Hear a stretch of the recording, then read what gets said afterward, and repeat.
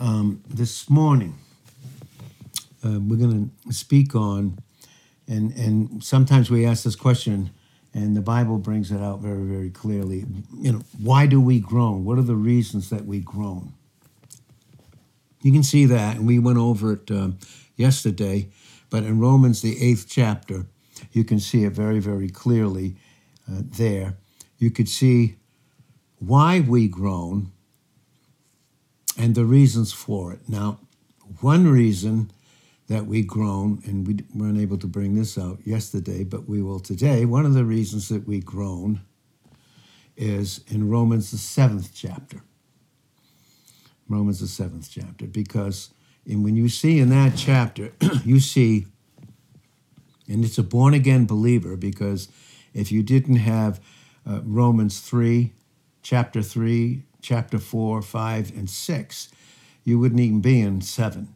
You wouldn't be it. And the fact of the matter is, that's the reason why in Romans 7, we groan. That's the place where in Romans 1 and verse 17, it says, the just will live by faith. We go from faith to faith. So faith means, in Romans 1, verse 17, that's a mountaintop experience. We're experiencing truth. We have this truth that God has given us. And the reason that he has is because in John 3 and verse 30, he must increase. It's emphatic in the Greek, Koine Greek New Testament. He must increase, but I must decrease. We're not increasing in our position. We're complete in Colossians 2:10 in our position in Christ. Okay, so what is being, he must increase, but I must decrease, is he's bringing into my experience, okay, the groaning that has to do with the decrease, that has to do with the flesh. That's in us in Romans 8:9, but that we're not of. So John 3:30, he must increase, but I must decrease. So in Romans 1, verse 17, we grow in grace and in knowledge. In 2 Peter 3:18, that's a mountaintop experience. But what makes a valley? It's two mountaintops. And it says, the just, those that have been cleared of all guilt and condemnation, who we've been made to be in Christ with a proper image. Okay, we're continuing to grow in that. It's a mountaintop experience. Okay, so we go from faith, absolute dependence, and when I depend upon him, submit my will to him, I experienced a little more what my position is in my experience as I grow. That's a mountaintop. But then to continue, he has to work it in. And that transition place, that little word too, in Romans 1 and verse 17, is the transition where where the decrease takes place. Then, we learn and we grow, and we're growing, we're climbing the mountain, and we have a mountaintop experience. That's Romans 1, verse 17. And so when it says that, that's what's bringing on it. So the reason why we groan, one of the reasons that we do groan, okay, is the groaning has to do with, in Romans, the 7th chapter, there's 40 times, I circled it, in a bunch of Bibles, it's I, me, myself. I, me, myself. Okay? Everything is about me. I, me, myself. You see it there, some 40 times. It's kind of like equal to the 29th chapter of Job. Job, before he reached Job 32, 1 and 2, and then went into Job 42 in a proper experience. The whole time, everything was about him. Every single thing was about him. And when everything was about him, and when everything is about the believer, in Romans, the 7th chapter, what do we experience? What is God teaching us? And we groan. So the groaning there has to do with the flesh. And is there any profit there? Romans 7:18. Under the influence of the Holy Spirit, Paul the Apostle said, I know that is in me. And then he stopped. That is in my flesh. Dwells what? No good thing. No good thing. So, when he said that, and he brought it out, like and that's the believer in the 7th chapter. So in other words, if you're going forward with God, if you desire to go forward, and this is where the enemy can come in and be very subtle. In Genesis 3, verse 1, and 2 Corinthians 11, verse 3, he's very, very subtle. This is where he brings in confusion, because if you're going to go forward in growth with God and understanding and functioning in your proper image, which has to do with your position in Christ, if you're going to go forward, you have to go down to go forward. And that's where he's working all these things out. So we'll groan in that way. We groan. So that's one of the reasons that we groan. Now, you saw, when you see the parable of the talents, and you get into certain scriptures there, and if I can remember correctly, it's Luke 21 and verse 19. He came to the one man, and there were different ones that in this parable that this individual had given others these talents for them to do something with. The last one, the one that he gave the 1 talent to, when he came to him and said, okay, so what did you do with yours? And his response was, well, I knew that you were very austere. You are very hard. And in the flesh, that's what we think of God. We think he's hard. We don't understand certain things. And when we don't understand, then we think God's hard. And there's a lot that goes into that. But he said, you were hard, so I went and buried it in a napkin. I went and buried it because you're hard. But really, what is the thing that would be hard in us and cause us to groan? Wouldn't it be trying to function in the flesh, in that will? Remember, again, I know that's in me, that's in my flesh, the apostle said, dwells no good thing. And Jesus said in John 6:63, it is the Spirit that imparts life, that quickens, imputes and imparts life. The words that I speak unto you, they are spirit and they're life. The flesh doesn't profit a single thing. So there's that kind of groaning. And we groan. We groan over that. And because the truth of the matter is, whose heart or whose will is really hard? I mean, God gave us his only son as believers. I mean, he's done everything. God himself did not hold back. See, this man in Luke 21:19 felt like God was holding back. That's what the enemy in the garden in Genesis 3:1-6, that's what he was telling Eve. God is holding back something from you. He wants it all for himself. And of course, she believed that lie. She believed that lie. And from that point on, there's going to be groaning in the wrong sense, because that's where we got this fleshly nature, this natural fleshly nature. They were the only ones that were created in innocence. Not another human being was ever created in innocence from that time. So we groan. So we do groan. Now, when we function in the flesh, or if we don't have teaching, proper teaching, right? If we don't have that, what happens to us? If we don't abide and stay, remember what Jesus said in John 15, verse 6, if you don't abide in me, and this is experience, by the way. For the Christian, John, and this is very important to understand this, in John the 15th chapter, in verses 6-11, the abiding there for the Christian is in a proper experience. We can never, ever get out of our position once Christ has placed us through our will submitting. He'll never change his mind. We've said Malachi 3:6, I'm the Lord your God, I change not. And these gifts don't change in James 1 and verse 17, because in Ecclesiastes 3 and verse 14, whatsoever God does, he does forever. That does not change. That doesn't.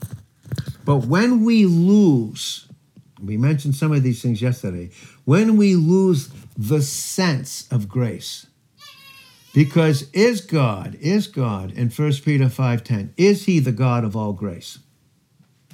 towards the believer in Christ. Is that who he is? Yeah, that's all he is. Why? Because he's given us his son.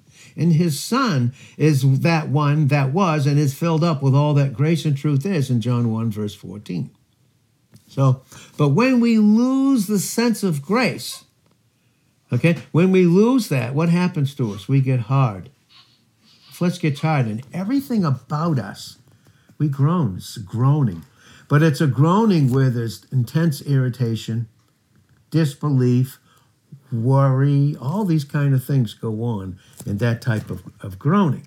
But when we lose that sense of his grace, and God was bringing this out to me, I mentioned yesterday, personally for me, and his counsel towards me in the morning is, when we lose the sense of grace, does anything make sense?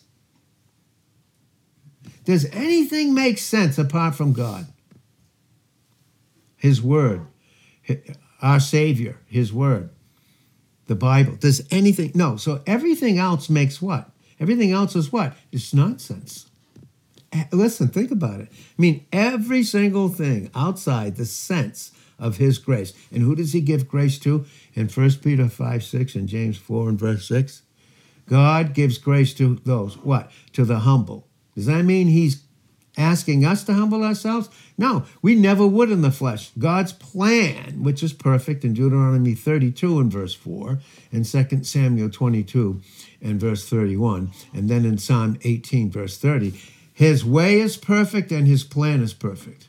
His way is perfect because does God have any other way than his son in John 14:6?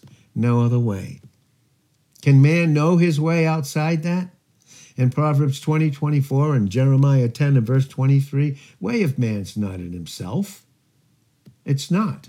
It's not. It's not. God hasn't left it up to us in one single area in our growth in Christ to make anything make sense to us outside of his word. Nothing makes sense.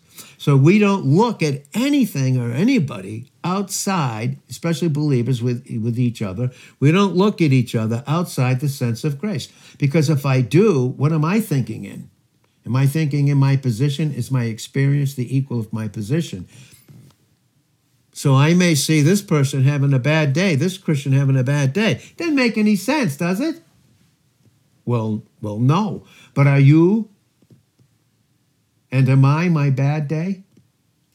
My worst day? And we have them. We struggle. Am I even my struggles? No. So this whole thing that God is doing, that he's working in us, is the sense of grace. In other words, it's proper image. And a proper image about who Christ has made me to be in my own individuality. Okay? When I function in that, I function in a cleansed conscience. But if I don't, a defiled conscience instead of the pure conscience that we have in Christ because of him. You see, in Hebrews 10, 1 and 2, we have a cleansed conscience. The blood and the finished work of Christ in Hebrews 9, verse 14, has cleansed our conscience, listen to what it says, from dead works. For the Christian, what are dead works? Functioning in the flesh. Why is it called dead works? Because as far as God is concerned, is our old self been crucified?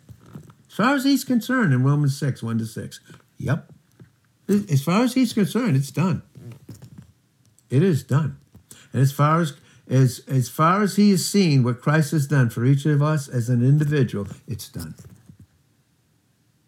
Conscience is cleansed. But how far do we see ourselves in our experience? See, because in our experience, this is where we grow. So that's why time's the greatest opportunity.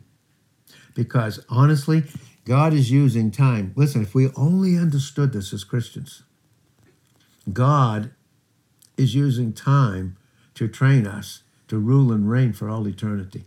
Think about that. That's what makes time so very important. And that's what makes it so important for him. For him to be the planner. You know, you have those planners. We write things down. We plan what we're going to do. Did we check with the planner to see what his plan was? Seeing as how he had that plan for us before we were born.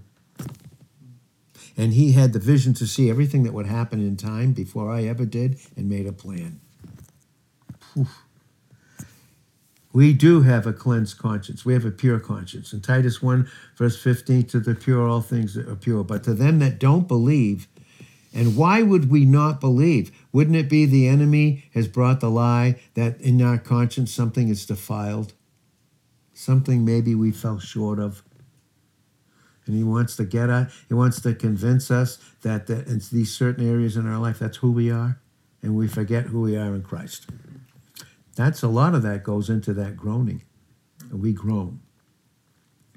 We groan. So, again, and so when we do that in the flesh, okay, when we don't have the sense of grace, when we don't, honestly, all we do is put ourselves back under the law.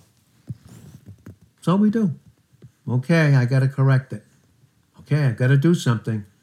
All right, I pray, God, I promise, I promise if you give me grace, I'll never do this again. I'll do this, I'll do that, I'll do this, I'll do that. It's where you get all this legalistic preaching and teaching. Has nothing to do with a cleansed conscience, purged conscience, a proper image in Christ. And that's why we groan. We groan. Think of how many Christians groan because of legalistic teaching, not understanding.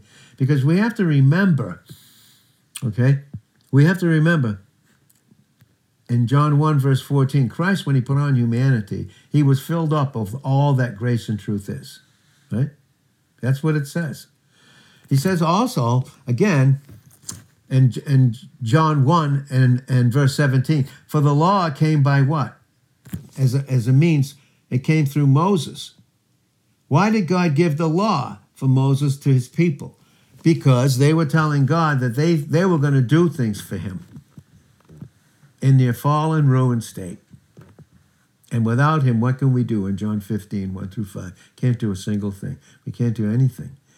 He is the fulfillment of God for us in terms of our need in Philippians 4 and verse 19. And that's why only as our will is submitted to him, we can do all things through Christ. That's a submitted will. And so what he tries to do, the enemy tries to do, is convince us that now it's so easy to forget God, isn't it? Get caught up in the details of life. I mean, even improper blessings. And, these blessings that God gave us, these blessings of grace with material things, he never meant for those things to replace him. But as soon as they do, and those things go away, and we don't have the sense of grace, I think we get a little bit irritable. We start to groan. We can do it in a heartbeat. We can. But when we lose the sense of this grace, we no longer continue in the reality of a cleansed conscience. Now, we lose our taste for everything, don't we? In Psalm 34 and verse 8, it says, "Oh, taste and see that the Lord is good." But to taste, what has to happen? In Psalm 34 and verse 2, it says, "Let the humble hear thereof and be glad." See, God's whole plan for us is designed to humble us. Because that's the only way, when he finally gets us to submit our will to him, that we can function in the sense of his grace. And don't function in the lie of a defiled conscience. Right? Isn't that what we had in the flesh, in the natural? It's the only kind of conscience we had was defiled through a fall, got ruined. We were ruined. And we were ruined in that particular condition, in that state, in that position. That's why it says in Hebrews 13, verse 9, it is a good thing for the heart, and the heart is the mind, snus, it's our mind. Okay? That's what it is. It isn't the cardia, the heart, physical thing. It's the mind. It is a good thing for our minds to be established in grace. It's a good thing. Because if the sense of grace and the truth that Christ is our foundation, and when we try to build on that, that's not our foundation, okay, then our emotions are going to be like the sand in Matthew 7, 24 to 27. It's going to be, our life's going to be up and down. Good one minute, bad the next. Good one minute, bad the next. And we all experience this. The height of a beautiful experience with Christ, and then it seems like in a millisecond what we can go down to. And isn't it usually, I don't know about you, But I know for me, isn't it usually those small things that make so big? And, and that's why it says in Zechariah 4 and verse 10, despise not, don't lightly esteem the day of small things. The little areas of obeying him and not skipping them over. The little areas, and we know that we should live in obedience, all of us.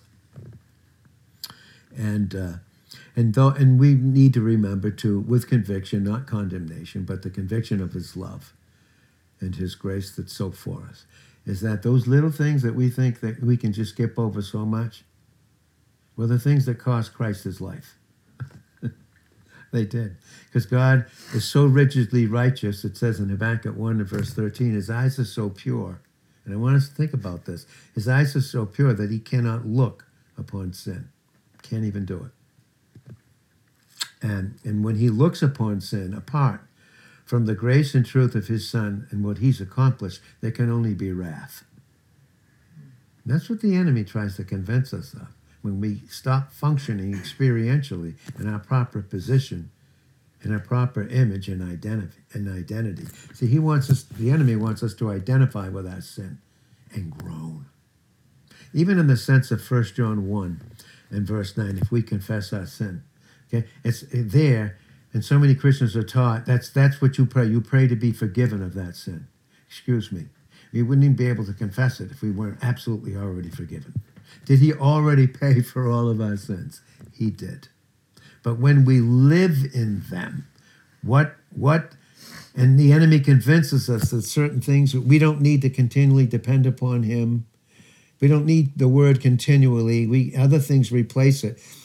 And he replaces it with a lot of other things. But those are the other things that he uses. He knows are going to wear out, that are going to cause us to groan. And think God is so hard. To think God is so hard. Fact of the matter is that that's why it's good for our hearts to be established in grace. It's very important for that to happen. Okay?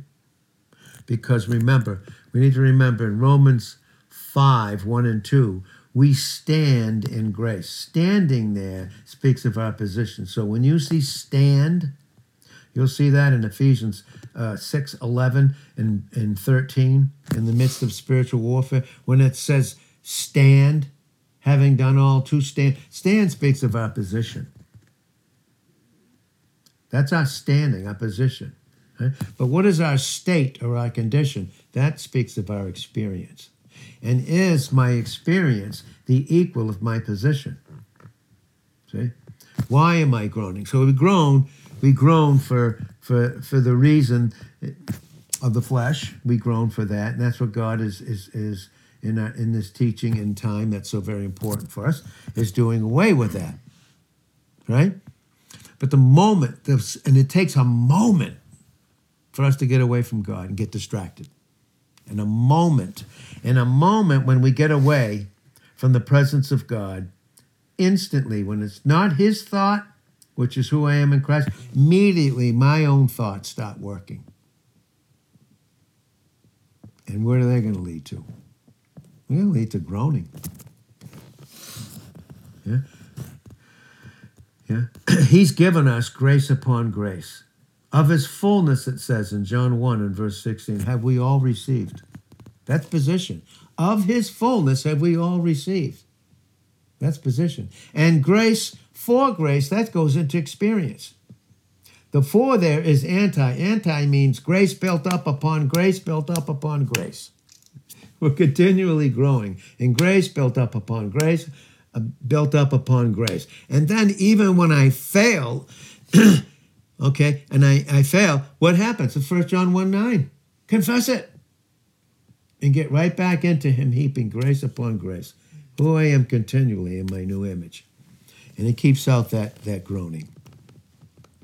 And that's why we groan. We get away from God, his full thought about who he's made us to be in Christ, and our own thoughts start working. And are they our own thoughts? Or are they the lies of the enemy? In John 8, verse 44. Is any of us our own master? The enemy wants to convince us that we are. I don't know about you, but I know one thing for sure. But one thing that I do know for sure is that everything, I don't know, I say it like this. For all of you that chose to be born, raise your hand. Oh, so you mean to tell me that even when my parents decided to have a child, or when they didn't, they still had one, that had to do with just them? Do you ever read in John 15, verse 16, where it says, "You have not chosen me, but I've chosen you. And I've ordained that you should go forth and bear fruit, and that your fruit should remain." See, salvation didn't have just to do with God's choice, like the wrong, evil teaching that some would believe that God would apportion, apart from anyone else's will, apportion some to go to heaven and some to go to hell. Our salvation, let me tell you something, first and foremost had to do with God's will. But it didn't bypass our will, because then it wouldn't be unconditional.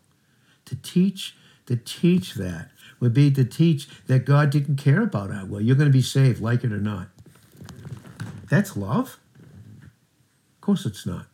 I mean, God's love is unconditional. It's unconditional, and it's also self-sacrificial love. And there's no self-sacrificial love experienced in fleshly groaning. See, it's not remembering who he's made us to be. So when we look at that, can our thoughts in the flesh ever reach up to his thoughts, to God's thoughts? It's impossible. That's why he said in Isaiah 55, 8 through 11, he said, as high as my thoughts are not your thoughts. He said that in Isaiah 55 and verse 8. My thoughts are not your thoughts. Aren't you glad? I am. Neither are my ways your way. It's important to submit to him. My way is not your way. As far as the heavens are above the earth, so far are my thoughts above you. You're on the earth. Apart from anything else, go up into the heavens. You going to do it? No. And then that's what he was teaching even the Jews, Israel, in Deuteronomy, the 30th chapter, in those first 14 verses. You don't have to say, how can I do this? God, I can't do this. No, Philippians 4, verse 13 says, I can do all things through Christ, which makes me mighty, because it's his might. I can do them. No, I can't. It's too hard. No, that's the will that's not submitted. That's the hard heart, the will. That's the hard mind and emotions, the will, the self-consciousness, and the conscience.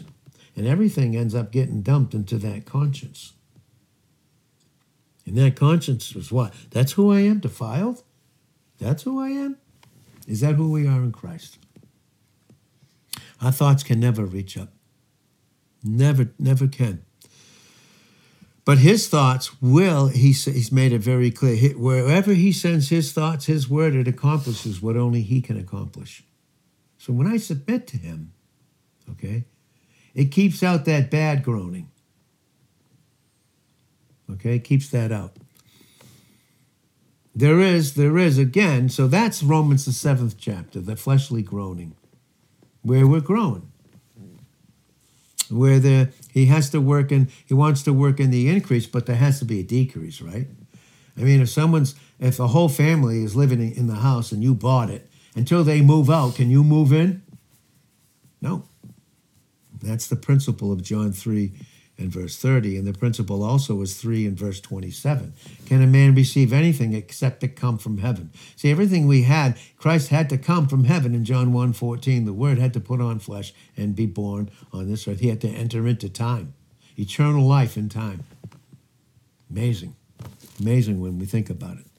So again, it's impossible for us, without the sense, proper sense, preaching and teaching of grace and truth about who we are in Christ, to make any proper decision. It doesn't even, because everything ends up in what? It ends up in nonsense. It's impossible. No reasoning of our minds could ever reach up to the grace of God. That's why he had to come down. We could never go in. ever. We're in a ruined state. We could not change. The flesh in us does not change. We've said this before in Romans 8 and verse 9. We have the flesh in it. And that's where we get these words in.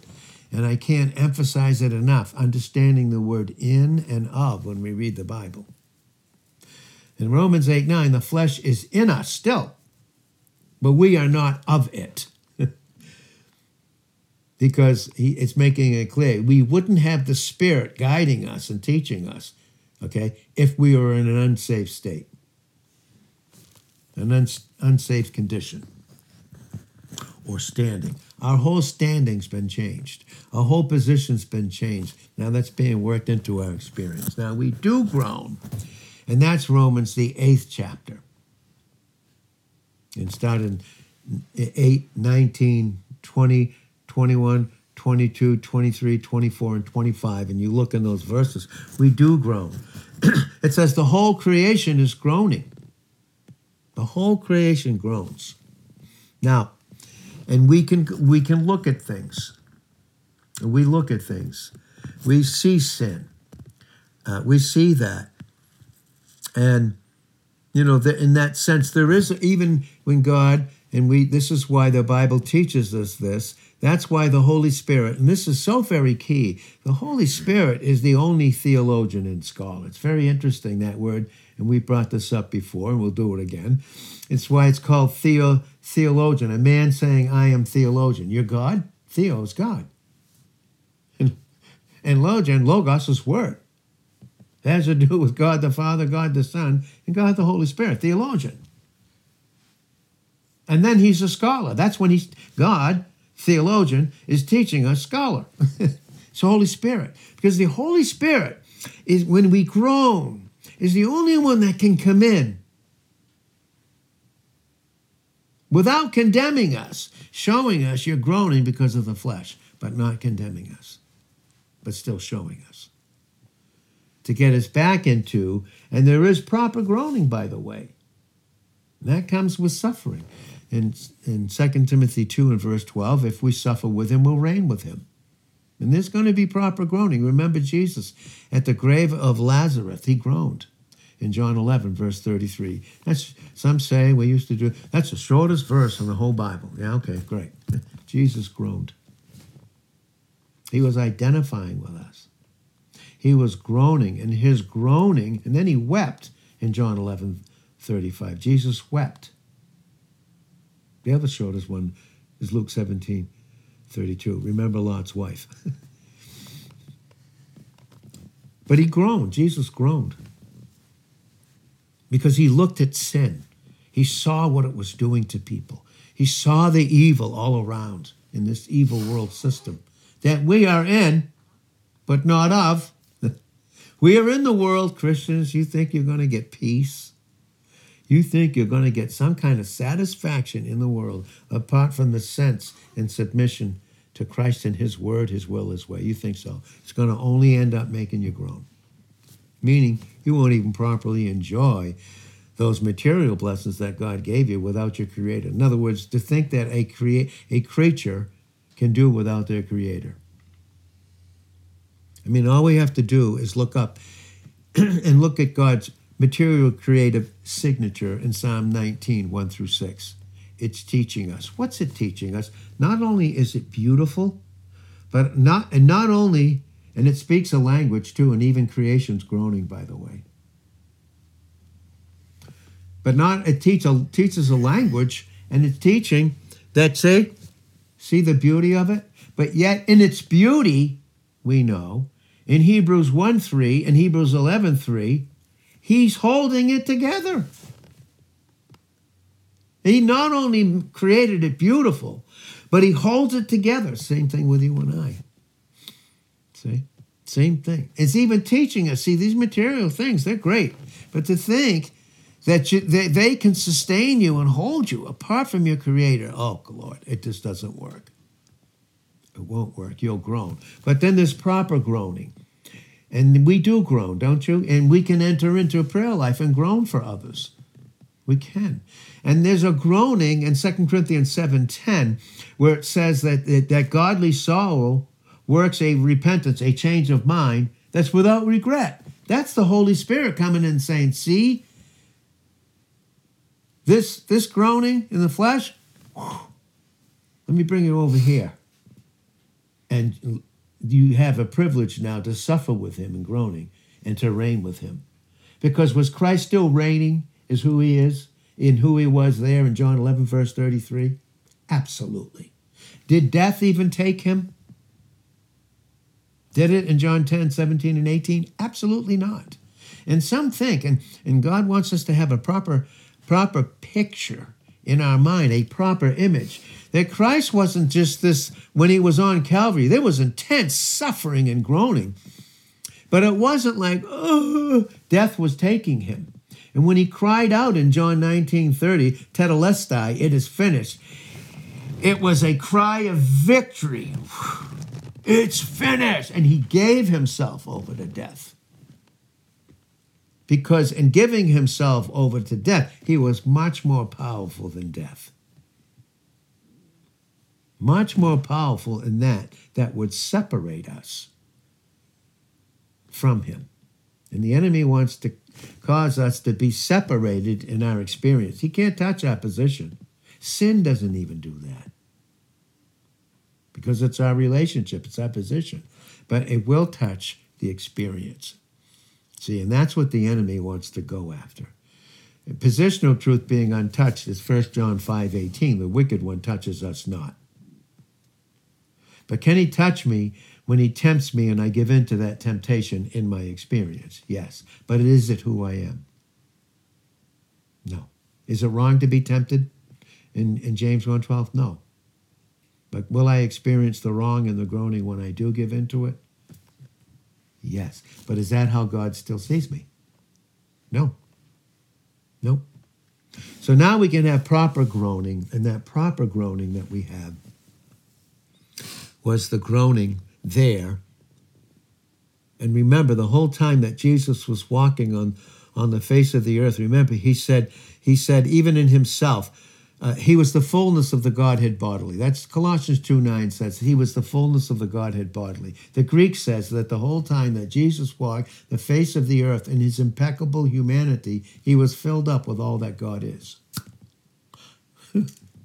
Because in his humanity was he still the Son of God.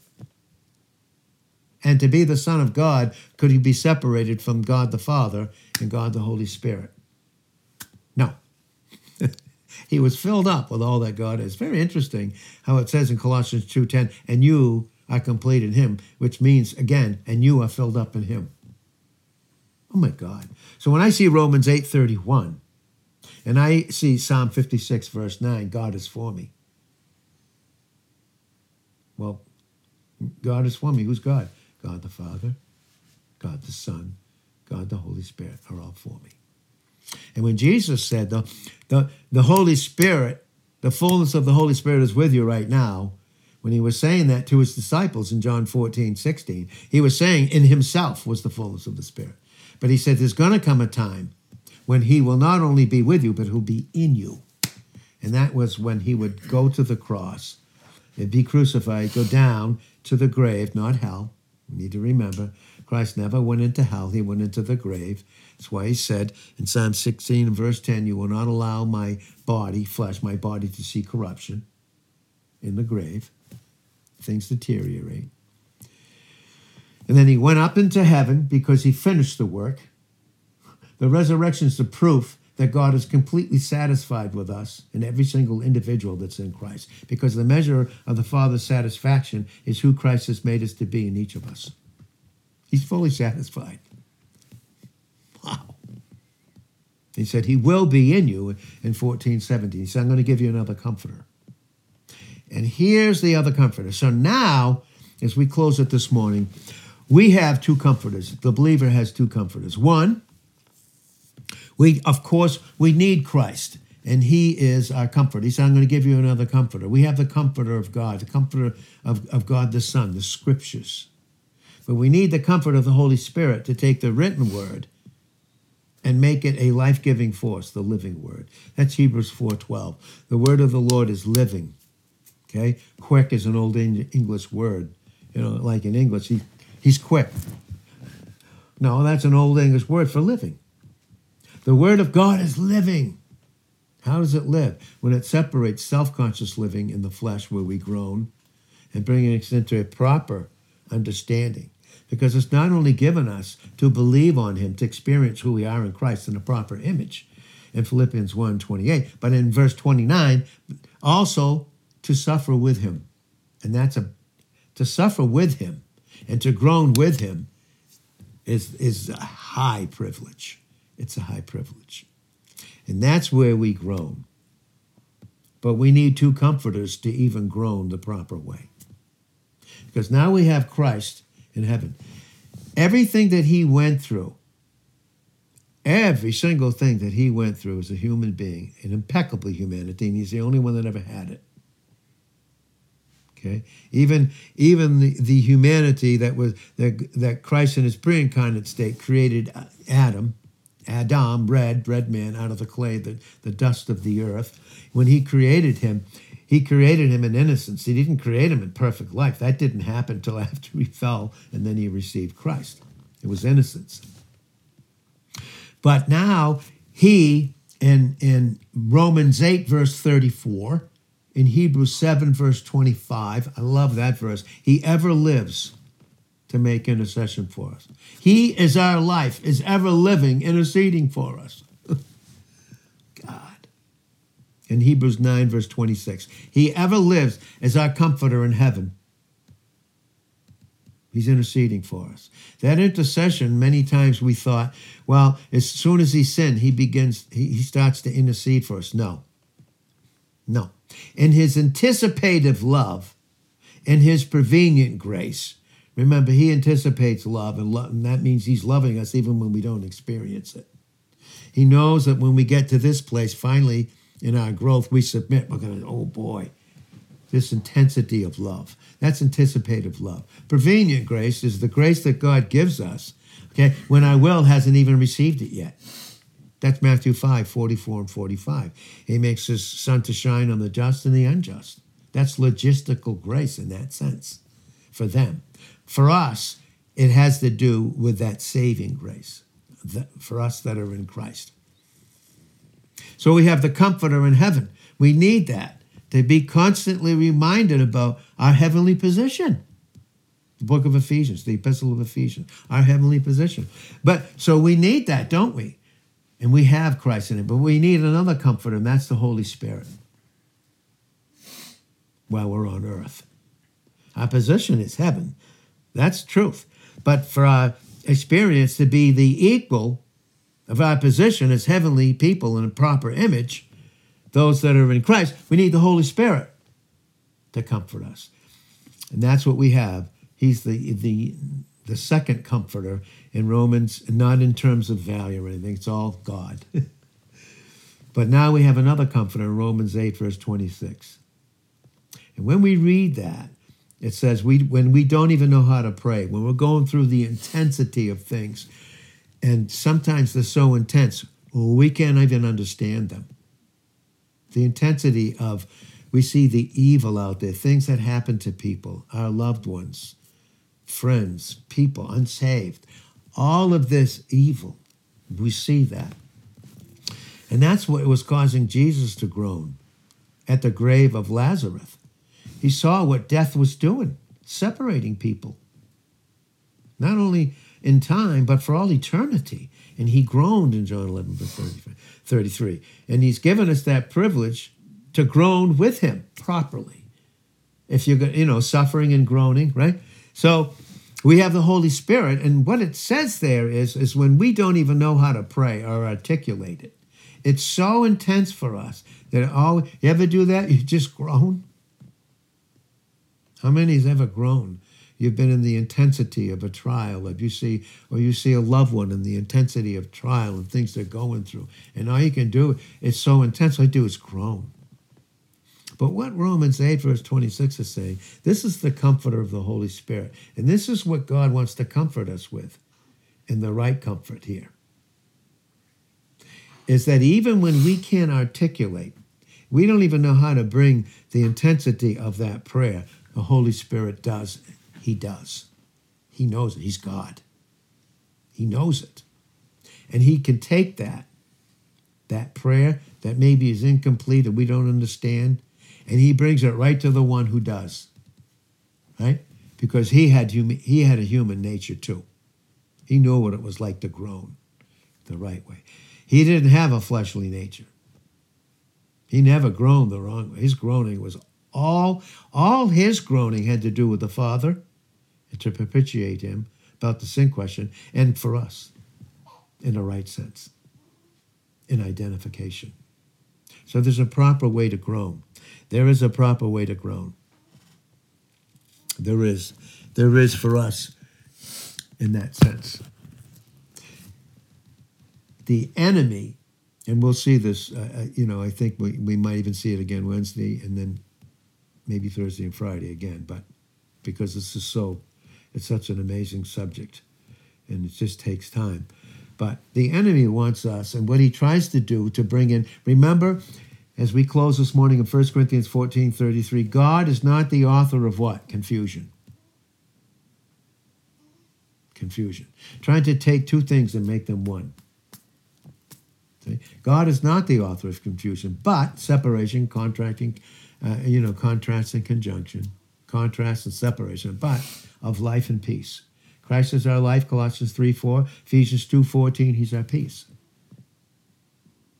God does all things, in 1 Corinthians 14:40, decently and in order. Christ is his only order, is he not?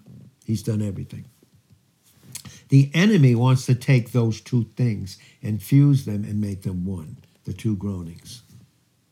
Groaning in the flesh, and then groaning for this. And if I merge those two together, then the flesh takes precedence. But when it's cut away through teaching, proper experience based upon position, Hebrews 4:12, when that's cut away, now we know what this groaning is. Proper groaning. Ruling and reigning. And so the enemy, he wants to fuse those and bring them together as one. Right? And then somehow God is hard, things are hard, we can't do it, things are way too hard. That's what the enemy wants to do. But greater is he that is in us, than 1 John 4:4, than he that's in the world. We may be in the world, Jesus was in the world in John 17, verse 14. Listen, but nothing about him was of it. We, in John 17, verse 16 now, are in the world, but nothing about this world is of us. But the enemy wants to infiltrate the world and all its total regret and pain and lack of comfort and groaning. He wants to bring that in to the Christian's experience because he can't touch the position. So he wants to fuse the two and do away with the other. We have a privilege to groan with him in a beautiful way, and trusting too, by the way. There wasn't a second that Christ did not trust God for his whole human walk. He always, in John 8, verse 29, and Romans 15:3, he always did those things that pleased the Father. And we are in suffering now. If we suffer with him, we'll reign with him. I reckon that the sufferings of this present time in Romans 8:18 are not even worthy to be compared to the glory that will be revealed in us and on us. Oh my God, what a time that will be. So that's why we have proper teaching and understanding. So we can see, and God wants us to continue. He wants to continue to rule and reign over us through the power of the Holy Spirit, taking the things of Christ and showing them unto us. That's our proper position. And our proper experience as Christians is, listen, we are more than conquerors in Romans 8, verse 37, because there's nothing left to conquer. It's just now separating the flesh from who we are in Christ in Hebrews 4:12. And then we walk in spiritual warfare in Ephesians 6:16. First, we have to have the shield of faith, all those proper teachings. So when the fiery missiles of hell come in, we can quench them. And then, above all things, taking the shield of faith and having on the helmet of salvation and having our feet shod with the preparation of the gospel of peace. That means we have peace within. That's right. That's right. And this proper groaning with proper peace, because that's settled. That's a settled issue. But then we need to take the sword of the Spirit. Submit. And he takes Christ and shows us. See this? It's not who you are. It's flesh. Proper groaning.